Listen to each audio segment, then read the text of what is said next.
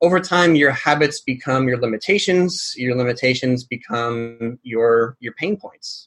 Hugging trees is great, and climbing trees is possibly even better. You're listening to Plant Love Radio, episode number 57. Welcome to Plant Love Radio, a place where you'll discover how to create a balanced, vibrant, and resilient life through the wonders of herbal medicine. I'm your host, Lana Camille, a college professor, drug information pharmacist, and an herbalist. You'll love my amazing guests, herbal teachers, clinicians, medicine makers, growers, and artists. Thank you for joining me on this adventure. Let's get the show started.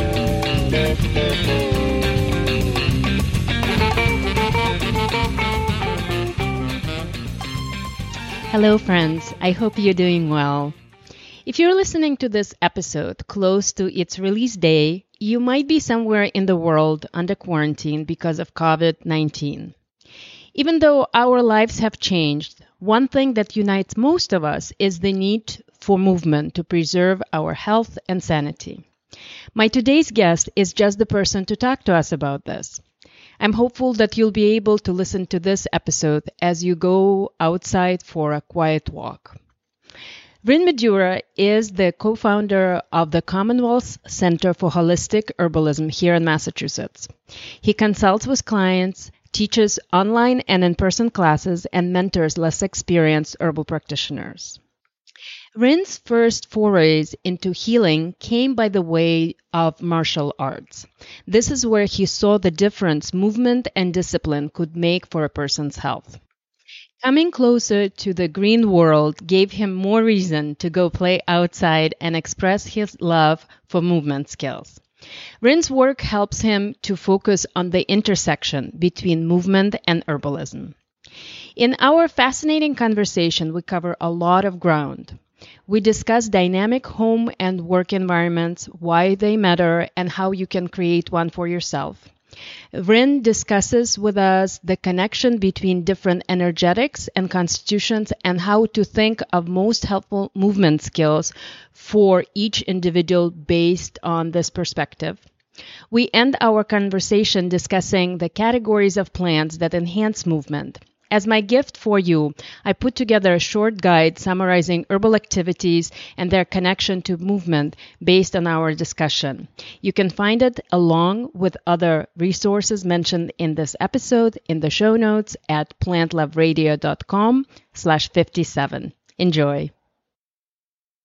Rin, good morning. How are you doing? I'm just great. How are you today?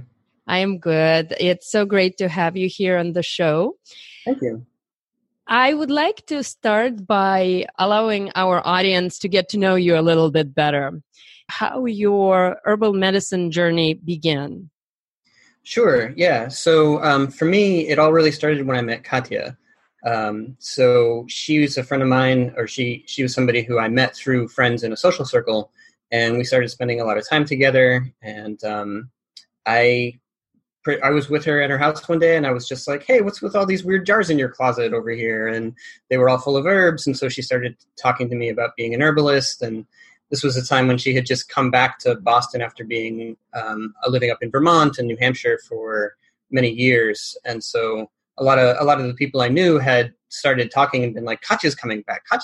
And I was like, who's this person I've never heard of that everybody knows? And then I met her, and then I understood immediately. And so, she was the first person to introduce me to herbalism and to really teach me about it. And, over the years, I was able to dive right in and learn a whole lot about it and start to go into practice alongside her. And we began teaching together. And so, 10 years later, here we are. And you even ended up marrying each other. Yes. She's so charming. That's wonderful. So I've heard you speak many times to my pharmacy students with Katya, but this past June, I attended a workshop that you did for herbalists at Herbstock. And this particular workshop was on movement for herbalists. So I wanted to find out a little bit more about it. When and how did this topic become important for you? Yeah, before I was an herbalist, I was teaching martial arts, and I had, I went to university for literature and for philosophy and all these things that you can really get a job with really easily.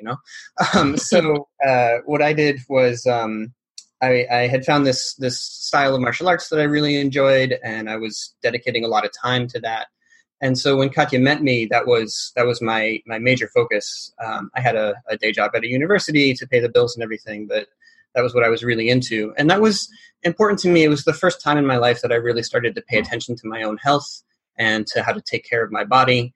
It was the first time I was seriously teaching other people anything, but specifically something that was oriented towards developing health and body awareness and all of those kinds of things. And so that kind of led me naturally into herbalism. And really from the beginning, I was thinking a lot about ways to support movement practices, because I would sprain an ankle and want to get back into the dojo, or, things like that would happen. And so a lot of my first and most the kinds of experiences that left a big impression on me had a lot to do with the intersection of movement and herbalism. So it's really always been something I've been interested in.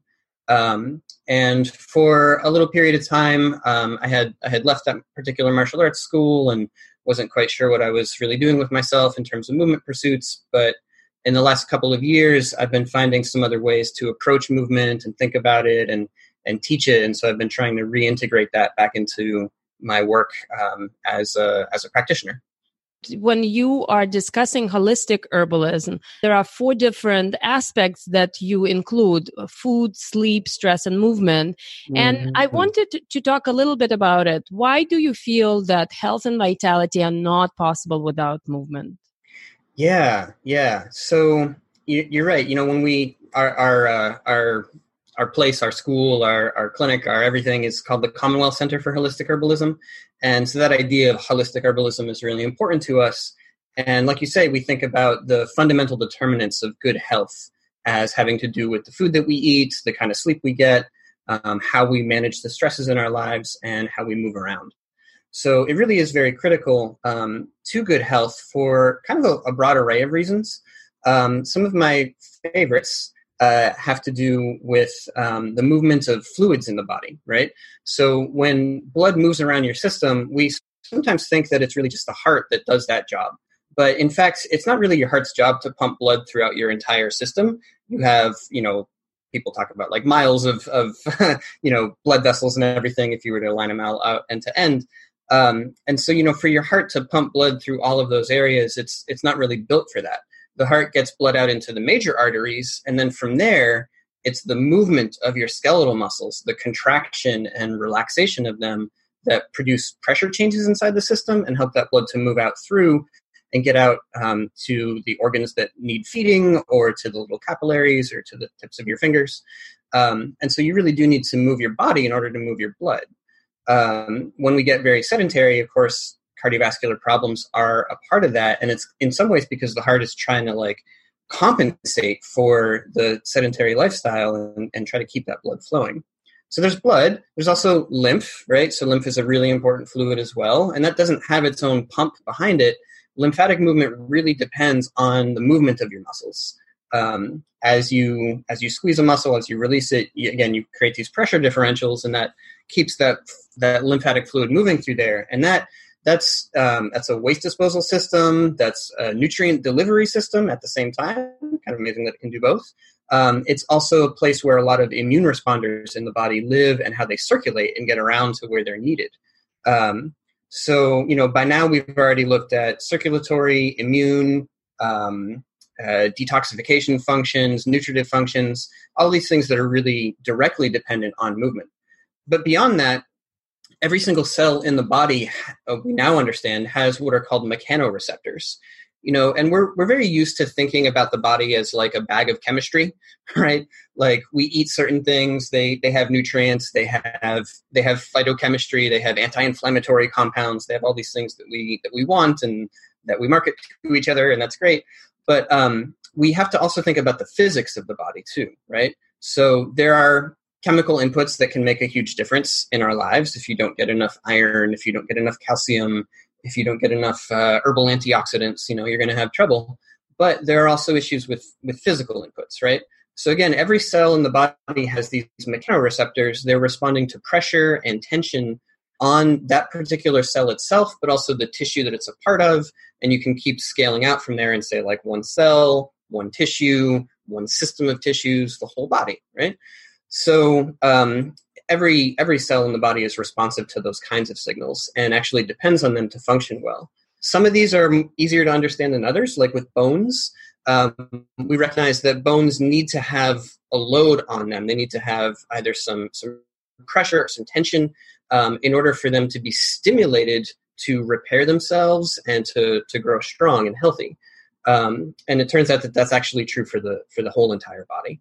So we have this kind of whole intersection between circulating the fluids, giving your body the physical signals that it needs just as much as the chemical signals to keep everything functioning well. So movement is a lot more than what contemporary culture looks at. What you're saying is that it's really essential for health and wellness of every part of your body. Yeah, in a really broad sense. Mm-hmm. In addition to what we just discussed, there is also quite a bit of literature and evidence suggesting that healthy muscles are essential for longevity. Could you talk a little bit about that? Yeah, this is really true. So a lot of people, like you said, they want to build muscle, they want to look pretty, right? And that's fine. Your goals are your goals, but we can recognize that muscle itself is really an important tissue, not just for moving you around or for picking up heavy things and stuff like that. Like 40% of your body weight is skeletal muscle tissue, so that's quite a lot of you. And like you say, there's a lot of evidence that it matters. I'd like to sum this up in the phrase, muscle makes you harder to kill. I like that a lot. Yeah. And it's not just, like if you get attacked by a tiger or something, but there's an independent association between how much muscle mass you have and your mortality. And, that means like how susceptible you are to dying from basically anything. And so really shortly there, more muscle equals the likelihood or the prevalence of a longer life. There are some like micro level reasons we've identified for that. There are certain proteins and enzymes that are related to the aging process.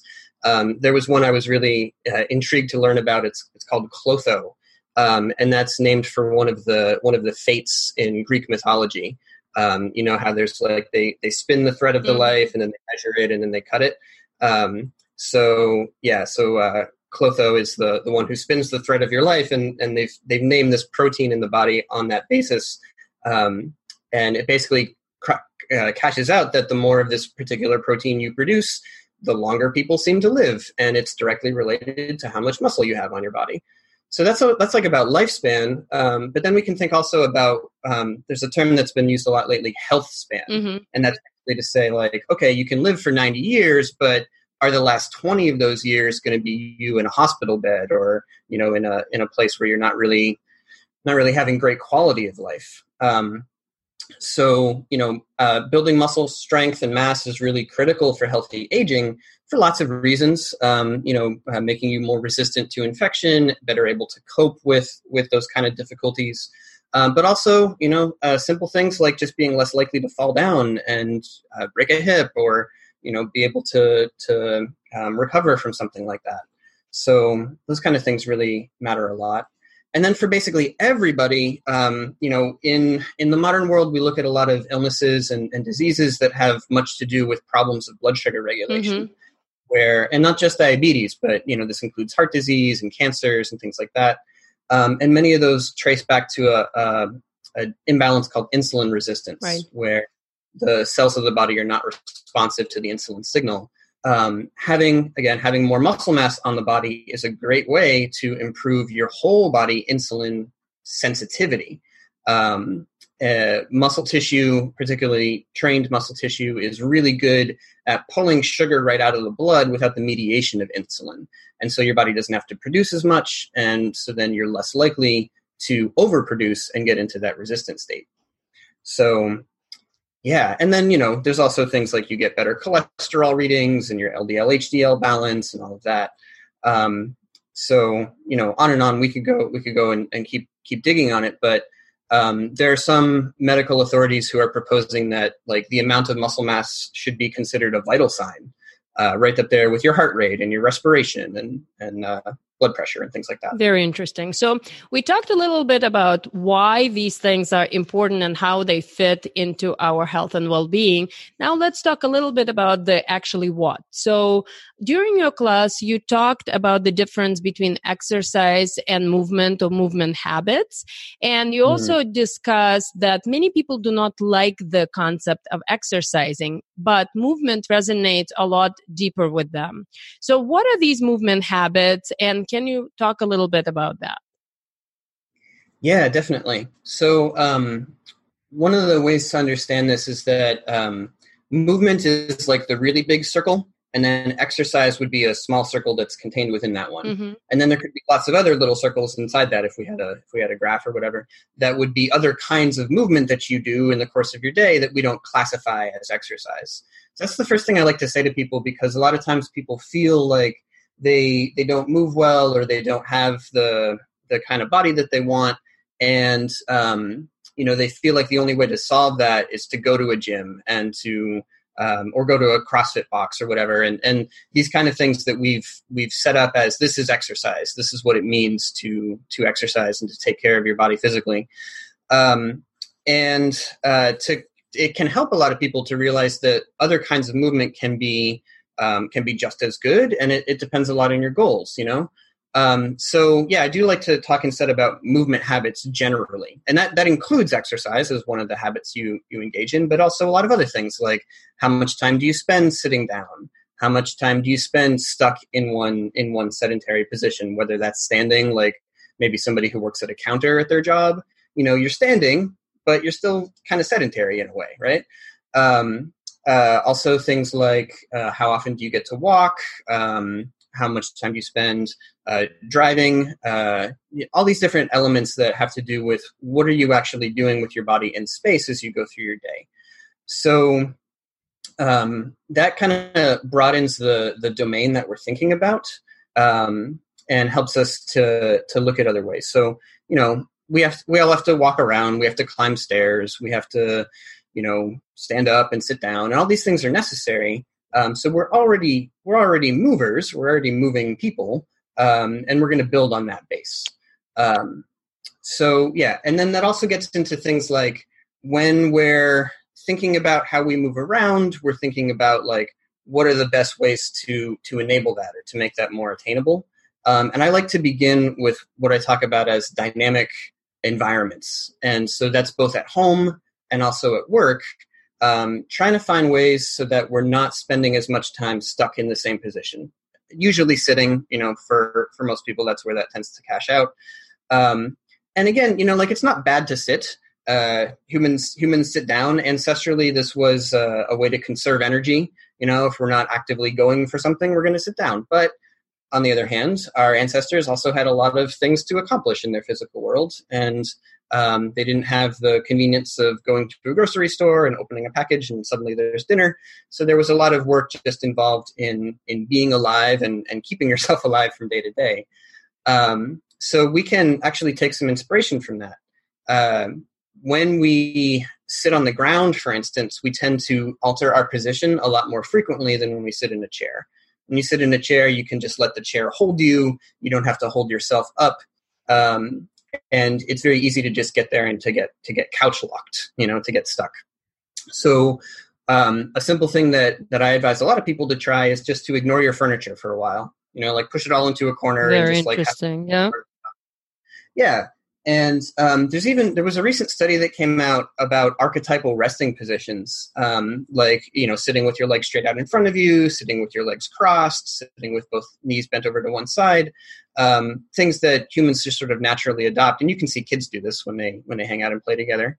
And how, if you cycle through a variety of different positions like that, you're going to stretch some muscles in one position and contract them in another. And so it's sort of like slow motion movement. If you go through switch up through like a dozen positions over the course of an hour, if you did that a little more smoothly and quickly, it could be like a yoga flow, or like a ground movement flow. So those kind of things can actually make a difference. And so we're thinking about sitting less, sitting differently, and finding ways to integrate more like cues to get up and move around through our day.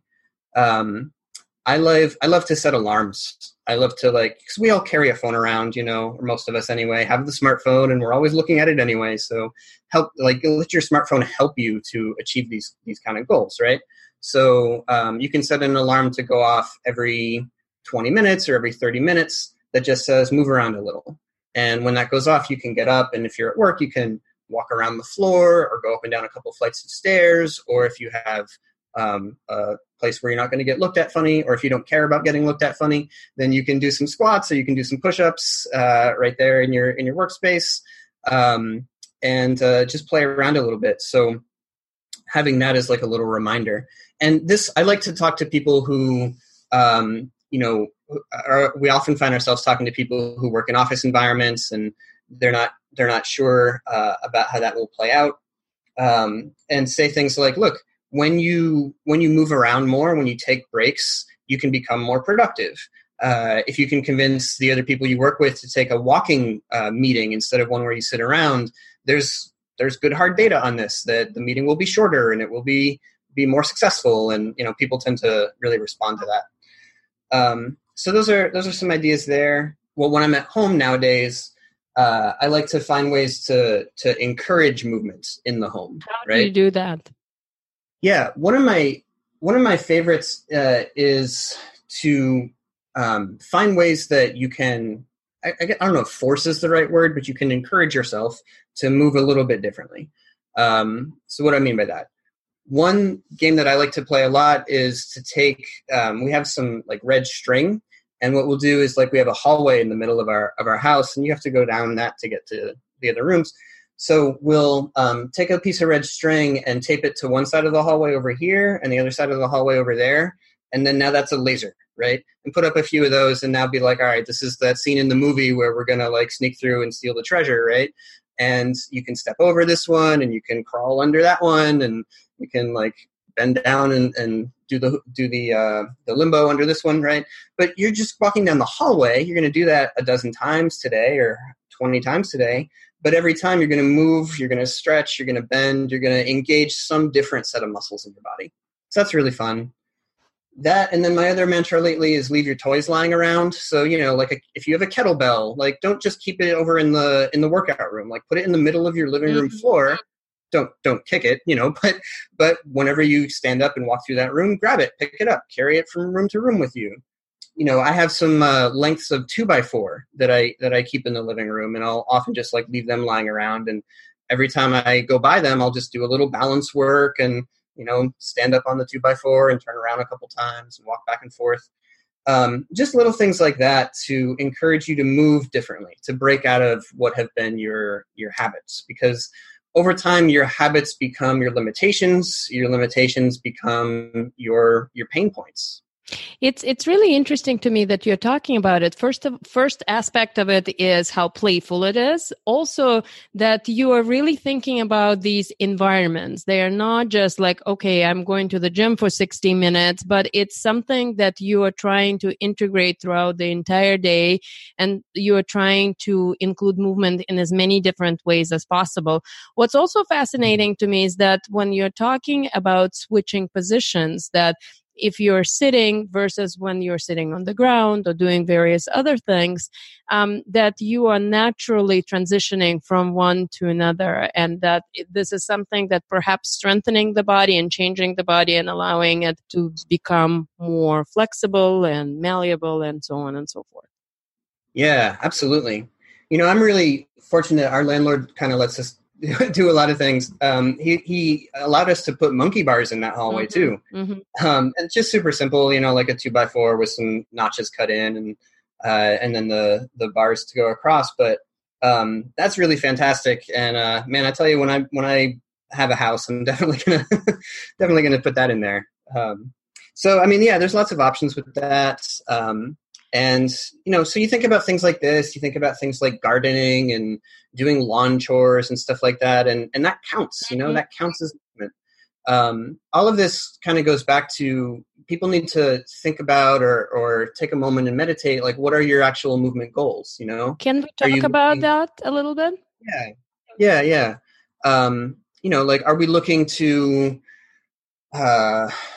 what? Are we looking to run a marathon? Are we looking to climb Mount Everest? Are we looking to just be able to be getting to 80 and 90 years old without worrying about falling down? That's work that we have to do now, right? And wherever now is, if you're 79, then it's still now, right? If you're 29, it's still now. So these are things that we need to be thinking about wherever we are.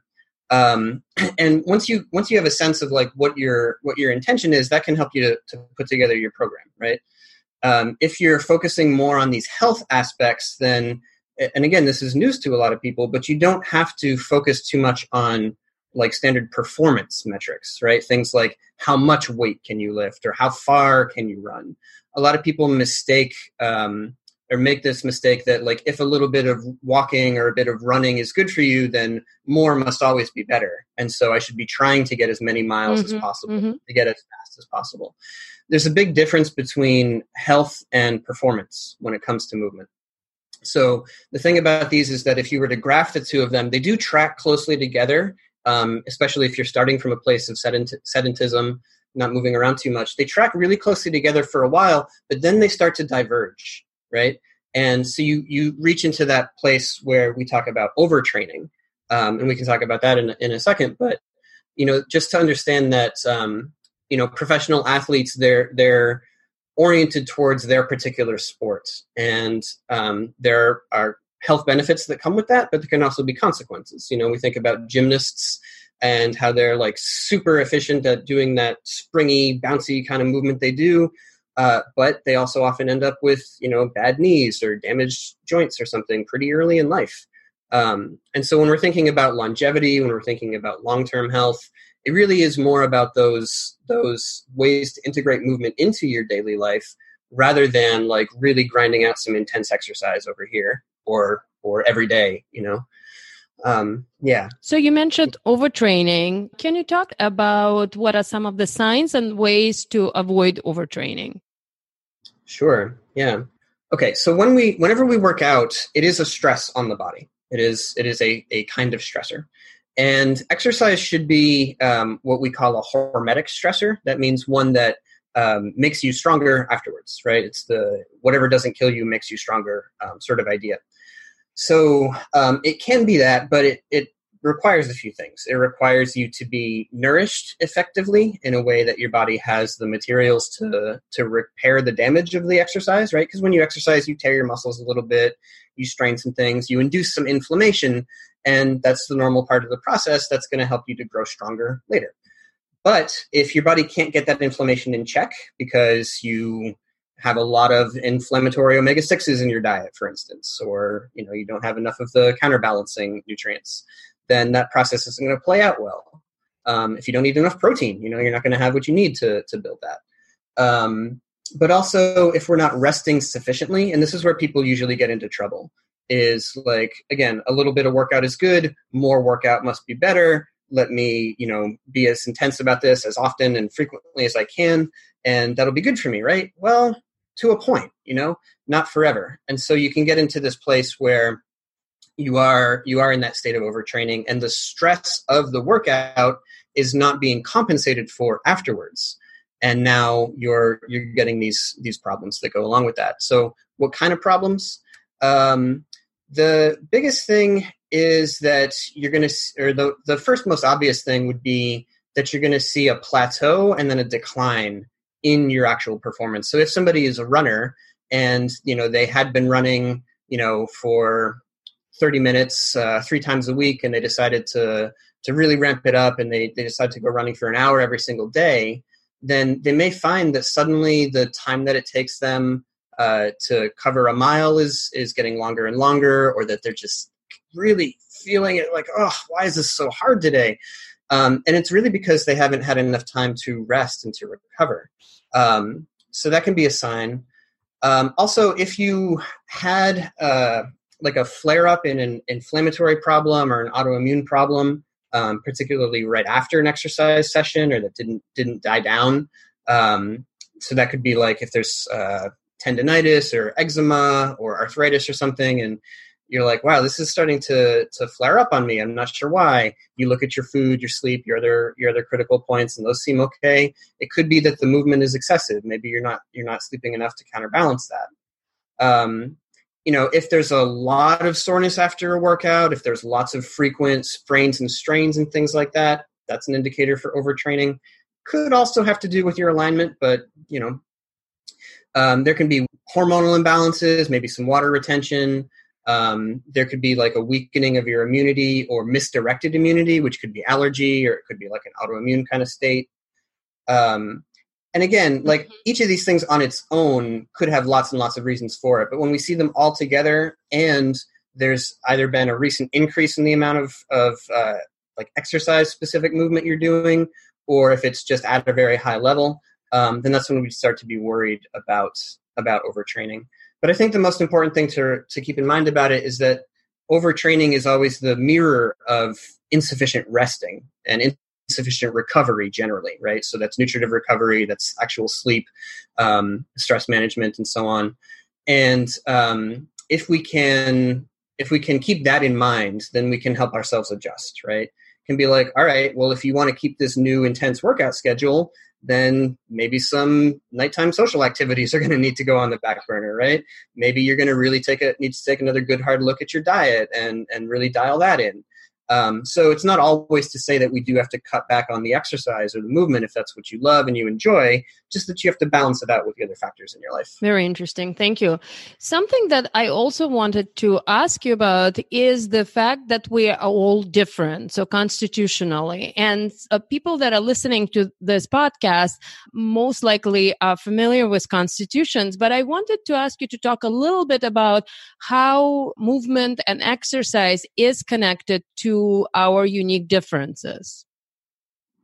Yeah, absolutely. Yes, this is something that I find really exciting because, as you say, as herbalists, we think a lot about constitution, about the individual person and what are their specific needs, which kind of herbs are going to be most appropriate for them.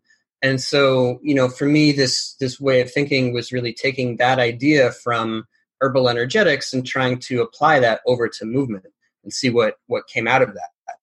And so a couple of things kind of emerged for me. And when Katya and I talk energetics, we talk about the 6 primary qualities. So that's hot and cold, moist and dry, tense and lax. And everybody's going to be somewhere on one of those spectrums. And all of those added together is what makes up your particular constitution.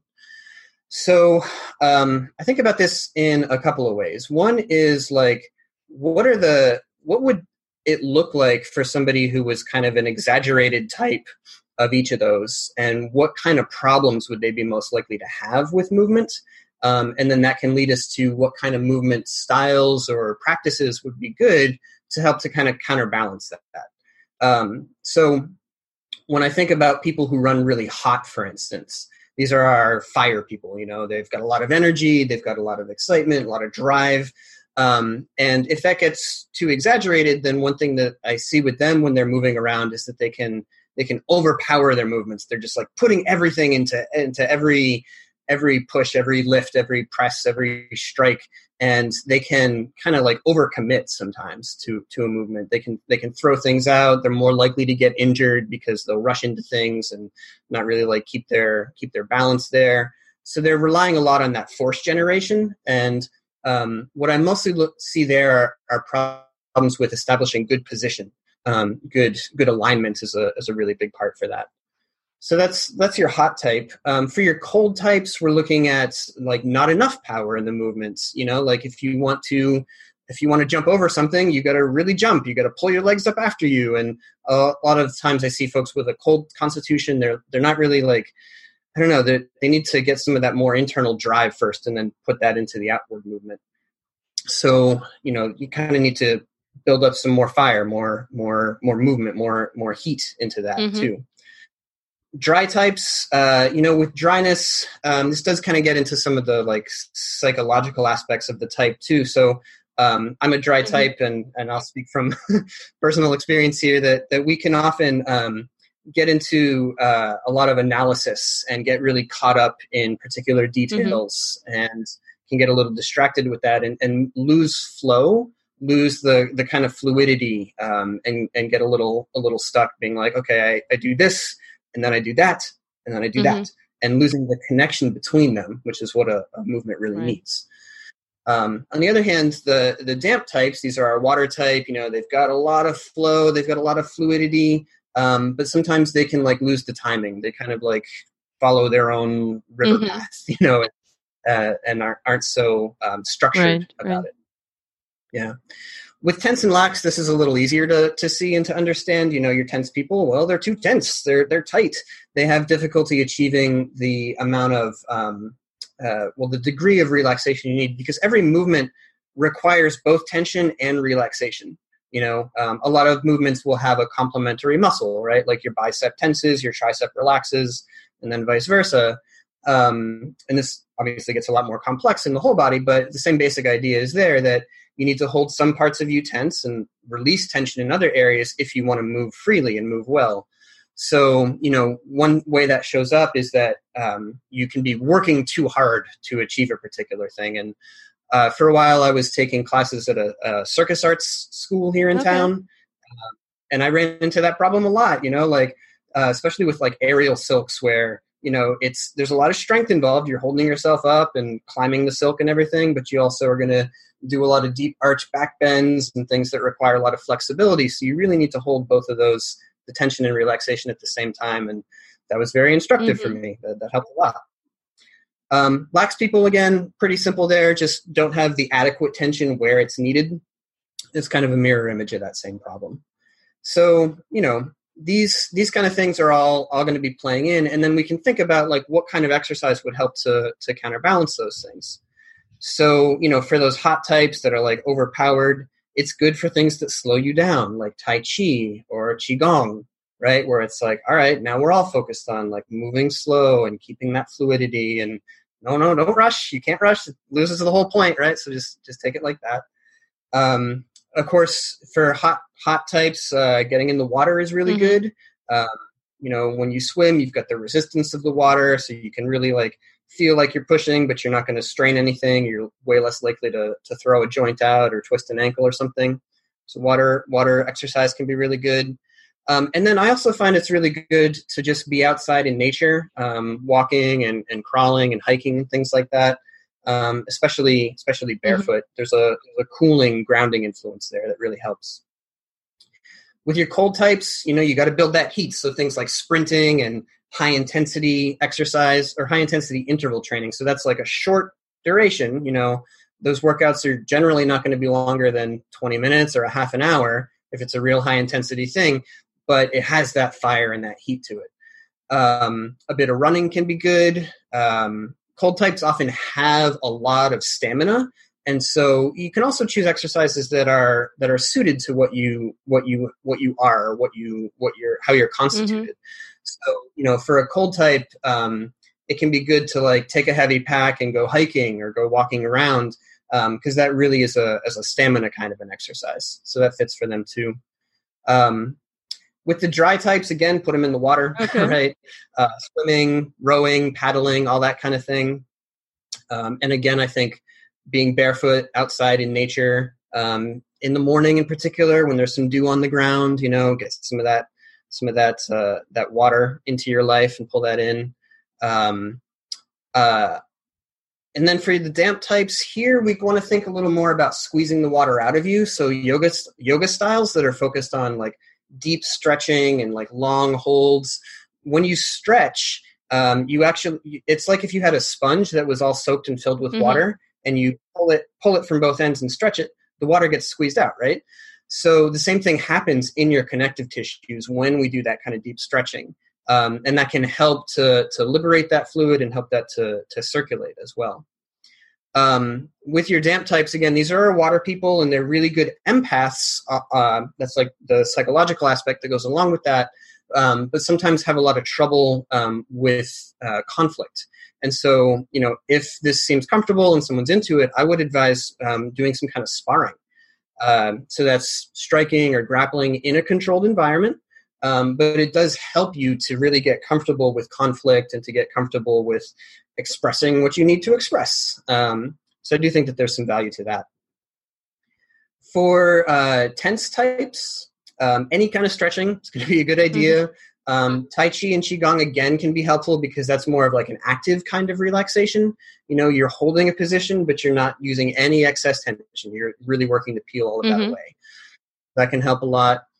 Yoga styles that are focused on flow or really other kinds of movement. Like there's a sort of a branded movement style out there called Animal Flow. And that also is very helpful here. But things that focus on that linking. I mean, dance styles can be helpful there as well, right?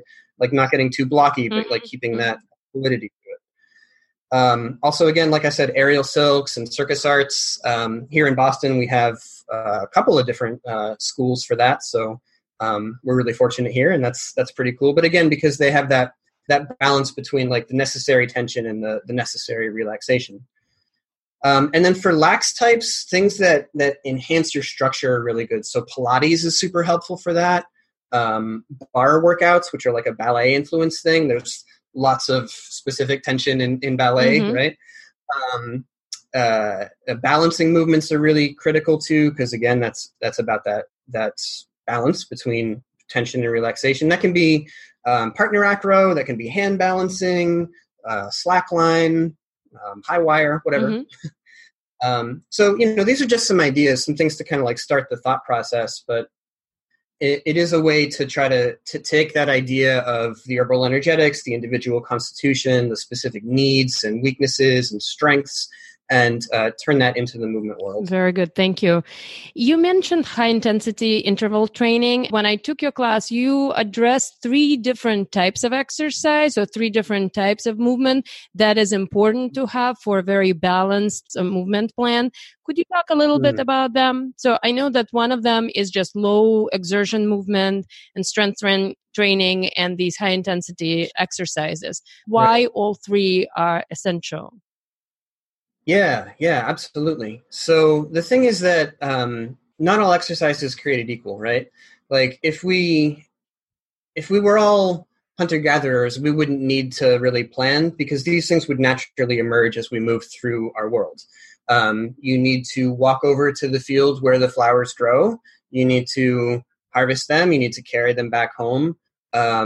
And, whether it's hunting an animal or whatever else we're doing to, again, keep ourselves alive, there would be this need for these specific kinds of movement as we go along. And like you said, the base of that would be that extended low exertion movement like walking. And, I give the evolutionary context there because like that's shaped our physiology. And so if we can understand what would have been required for our ancestors to move through the world and stay healthy and stay alive, we can see the way that that's shaped how our bodies actually work. And we can think of them as things the body expects or that it needs to really be healthy. So extended low exertion movement like walking, it's going to help utilize fat stores for fuel. It helps to restore metabolic flexibility. It reduces that strain on the heart because, again, you're moving all of your muscles, circulating all your blood. There's a lot of benefits to that. So we do want to have that as like the foundation of what we do. If we can be walking at least 30 minutes every day, that's where you start to see the benefits, like serious benefits begin in terms of, again, blood sugar regulation and cholesterol readings and things like that. For people who are new to movement, I'll have them start out and just say, take 10 minutes after each meal and take a little stroll. It'll help you digest your food better, for one thing. But it's also a way to like set those markers in your mind that say, this is when I go and do that, If a few days out of each week, you could take an hour to go for a walk or 2 hours or something, that can be really great. And then also with walking, that we want to focus that outdoors whenever possible. Get some different terrain, get some different feeling on your feet. If you can walk barefoot, that's awesome. And if you can go to a forest or a natural area, then now we're getting into what people call forest bathing, right? And so that's just spending time in a natural environment. And we know that separate from the movement aspect, that has benefits on our stress, on our internal chemistry, and all of those kind of things too. So, all right, so that's the foundation. And then we're going to want to every now and then lift some heavy stuff, right? So, we could do this in a couple ways. One is to say, like, a couple of times a week, you're going to take a half an hour, find some heavy things and pick them up and put them down. That could be your body, right? When you're crawling, when you're climbing, when you're jumping, when you're throwing and catching things, that counts as like lifting or weight moving movements. Some kinds of yoga, some kinds of martial arts are like that, So those are all the kinds of movements we have in mind here when we talk about a lifting workout. So you can do it like that. You could also just have it, again, built into your day. So maybe you don't set out these specific workout times, but you have, like I say, a kettlebell or a weight, and you just bring it around your house with you as you go from room to room. Like you've got the trigger to do that lifting. If you're trying to build muscle, it is a good idea to have some specific weight-based workouts.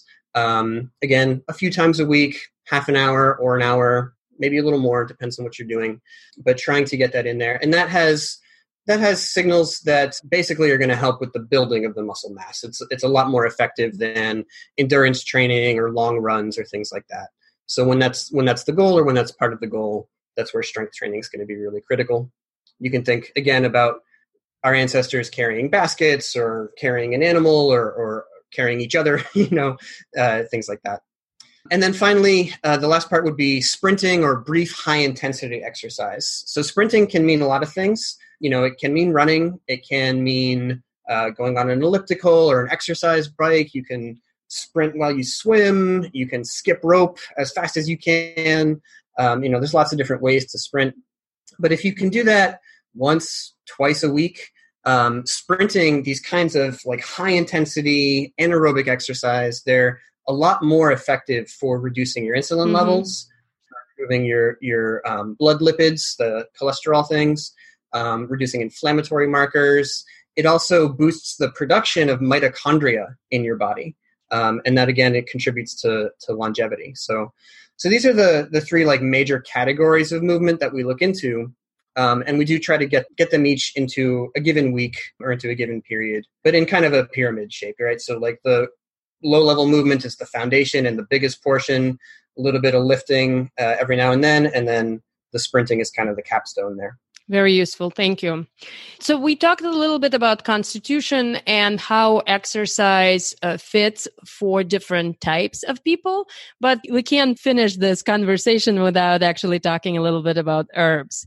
Yeah. Their properties. So I know that there are some herbs that either help to enhance movement or that movement enhances their effects. So we can think about this in a couple of ways, right? So one way would be to say, like, what is it we're doing while we're moving around, while we're working out, and how can the herbs enhance that, right? So when we move our body, we move our blood. There are herbs that move blood, right? We call them circulatory stimulants, things like ginger and cayenne and prickly ash and damiana, plants that help with circulation and that we give to people when they have a circulatory problem. If we give them those herbs and we give them some movement guidance at the same time, then we're both working towards that same goal, right? So the movement enhances the herb enhances the movement, right? They work together in that way. Same thing in terms of lymphatic movement and lymphatic herbs, right? So if we have calendula, if we have self-heal, violet or poke or red root, these herbs that circulate lymph in the body or help that to move around in an orderly fashion. Giving those is great, if people have stagnant lymph or whatever, but if we can give them those herbs and have them go for a nice walk, that's going to be a lot more effective, right? So they complement each other really tightly. Thinking about fluid circulation, we can also think about plants like diuretics, for instance, again, the same kind of idea to enhance that. With diuretics, it's not only just about like making you pee more, it's about dredging up stuck fluid in the body, places where it's been stagnant, helping that to move. So maybe you have some fluid bloating around the belly or some edema down in the legs, right?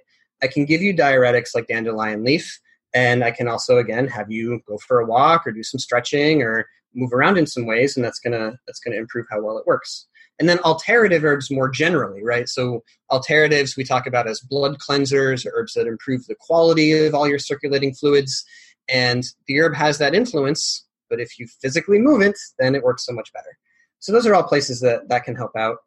I was talking about the idea of taking a stroll after a meal and how that helps your digestion. You can take your bitters before the meal. You can take some ginger and peppermint after the meal, or whatever you enjoy. And again, take a walk, right? That, again, it all feeds together. So those are places where like the herbs and the movement are working together to that common goal. That's one way to think about how herbs and movement come together. The other way would be herbs that can enable movements and make that a little more attainable for people. So what gets in the way of movement? A lot of times it's pain. Sometimes it's a lack of energy. Sometimes it's fear or worry. There are many different ways to address that. So if there is pain or if there is, a limitation, stiffness or something, then rubifacients can help. Again, ginger, cayenne, prickly ash, herbs like this. Rub that directly into the joints that hurt, get a little relief, feel a little more able to move around, and then go out and do it. I really rely very heavily in my own life on Solomon's seal. So that's like a connective tissue tonic. It's a relaxant. It's a restorative. It helps to, improve balance in the amount of tension and relaxation in the connectives. So that's an herb that I find to be really important to take either an injury and help to repair from that, or to just take areas where there is excessive tension and to loosen that out.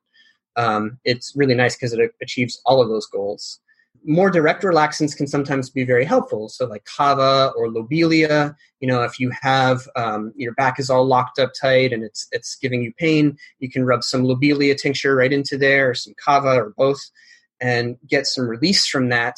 And again, now maybe you can do some light stretching or some twisting. Maybe that's what actually helps the cause of the back pain or the cause of that clamping down to be resolved. And now you don't have to deal with that anymore. I think also about nutritive herbs, right? Because again, if somebody is going to work out or they're going to ramp up their movement, then they're going to place some extra demands on their body. And whether it's the seaweeds or it's horsetail or it's even just rose hips, so we're looking at mineral intake there. With horsetail, you specifically have silica content, which is really important for building healthy tissues that are both strong but also flexible at the same time. So it's true in the bones, and it's true in the vasculature of the body. And then things like rose hips, it sounds simple, but vitamin C is really critical to building healthy collagenous tissue. So that's all of your connective tissue in the body. And, it's surprising how many people actually do have vitamin C deficiencies even today. So all of that. And then there's the adaptogens, right? And this is like, I always try to leave this for the last because this is the one that gets people really excited. It's like, wait, you mean I could have more endurance and more energy, and then I could... and yes, those herbs can give you those things, but you have to use it wisely, right? So, we don't want you to start taking adaptogens and then push yourself into a place of overtraining, because it tends to be a credit card and eventually it comes due, right? But I do also find that herbs like ashwagandha or eleuthero that have a little bit of that stimulus to them, they can really help people who want to move, but they're exhausted or they're depleted or they're tired. And, especially in the case where it's like the person is maybe kind of sedentary because they're tired all day and they don't really exert themselves and move around a lot. And then in the nighttime, they're just feeling kind of zombied. They're tired sort of, but they're not like ready to sleep. And so they often end up like watching YouTube or Netflix or whatever, and then like starting that cycle over again. So ashwagandha is super helpful there. It really helps you to have energy in the daytime, but also be able to rest and to sleep in the nighttime. That's one of my absolute favorite herbs to work with for people in that pattern. And I mean, it might just be Boston, but I see a lot of people who are living like that. And they need something to kind of break that cycle, give them a boost, give them some feeling of energy and will, get out there and move, and then they'll feel a lot better. They'll be better able to sleep that night. Now we're getting a positive cycle going. This is fabulous. Thank you so much. So you mentioned a couple of resources for people who live in Boston, but I wanted to talk a little bit more about this. So whether it is circus art or MoveNet or various other types of movement and exercise suggestions, that would be absolutely fabulous. Yeah. So I think I didn't even mention MoveNet yet, but this is a style that I've been pursuing, and there are a lot of different things like this now, which is great. People who are trying to find different ways to think about and to teach movement skills. So whether that's like the parkour world or those animal flow guys or MoveNet, there's a lot of interest in this now. So a couple of my favorites there. Again, yeah, MoveNet. So you can check them out. It's MOVNAT. And they've got a ton of content out there on their website and YouTube channels and stuff like this. And so that's basically like a system for teaching movement from the ground up, quite literally. Like when I teach classes based on this, and we start lying down on the floor and then rolling over and sitting up and doing some different ground sitting positions, and then like working your way up until you're, climbing trees and jumping over park benches and stuff like that. So it's like very structured, and it appeals to me in large part because it is structured like a martial art. Like I said, that was my first introduction to movement and to taking care of your health.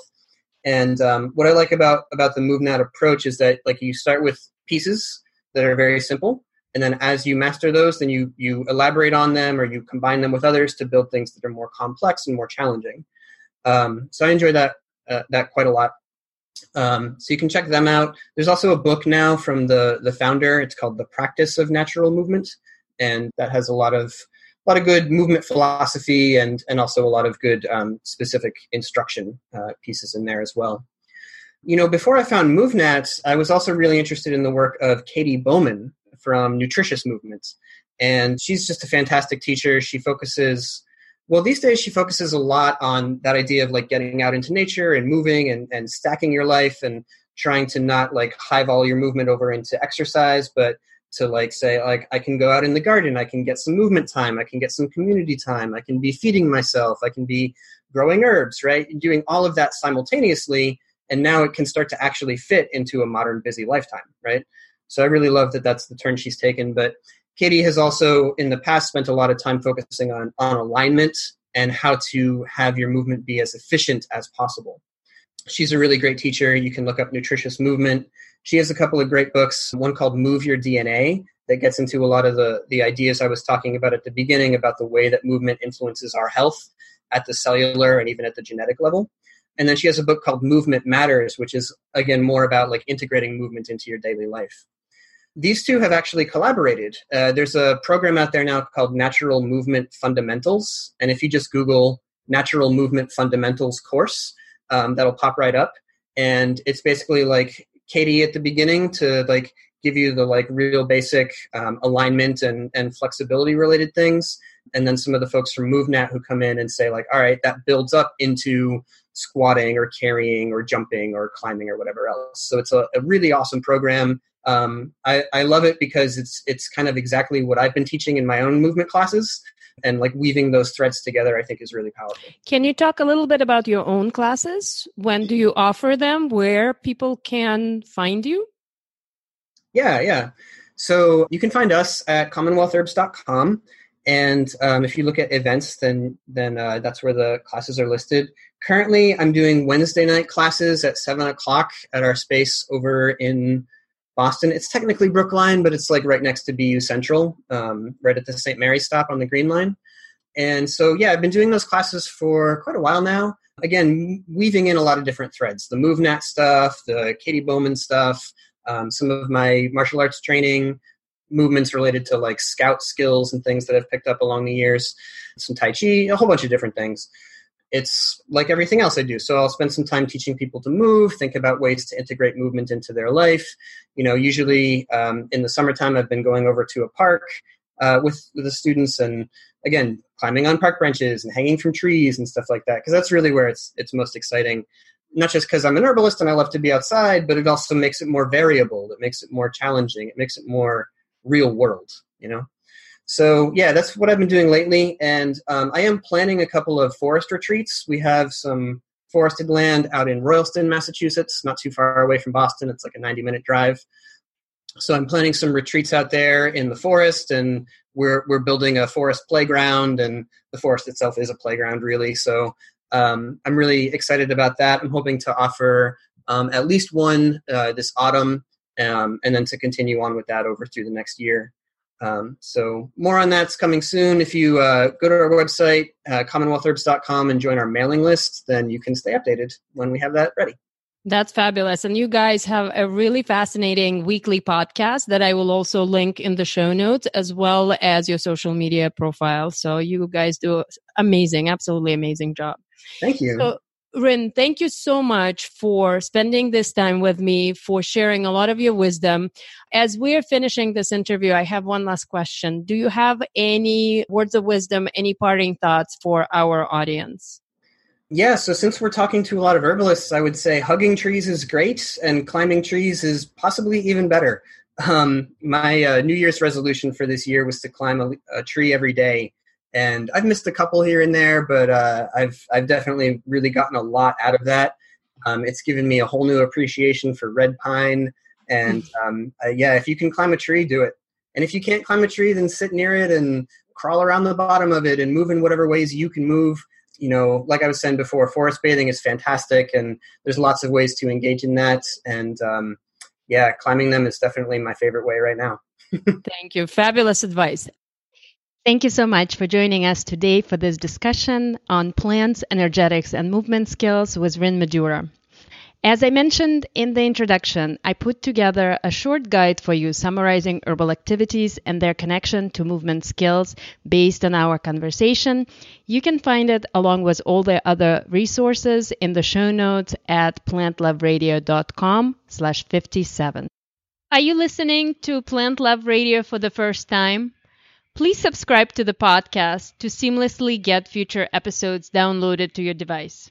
I'm so thrilled to introduce you to many amazing guests and topics. And of course, nothing says thank you better than sharing this show with a friend who might enjoy it and giving us a 5-star rating and review. Thank you so much in advance. The music you hear in the introduction was written by a neighbor of mine, David Scholl, and is called Something About Cat. My deepest gratitude to Bill Gilligan for this opportunity to play it. Thanks again for being here today. I really appreciate you. Till the next time, thank you for loving plants and planting love.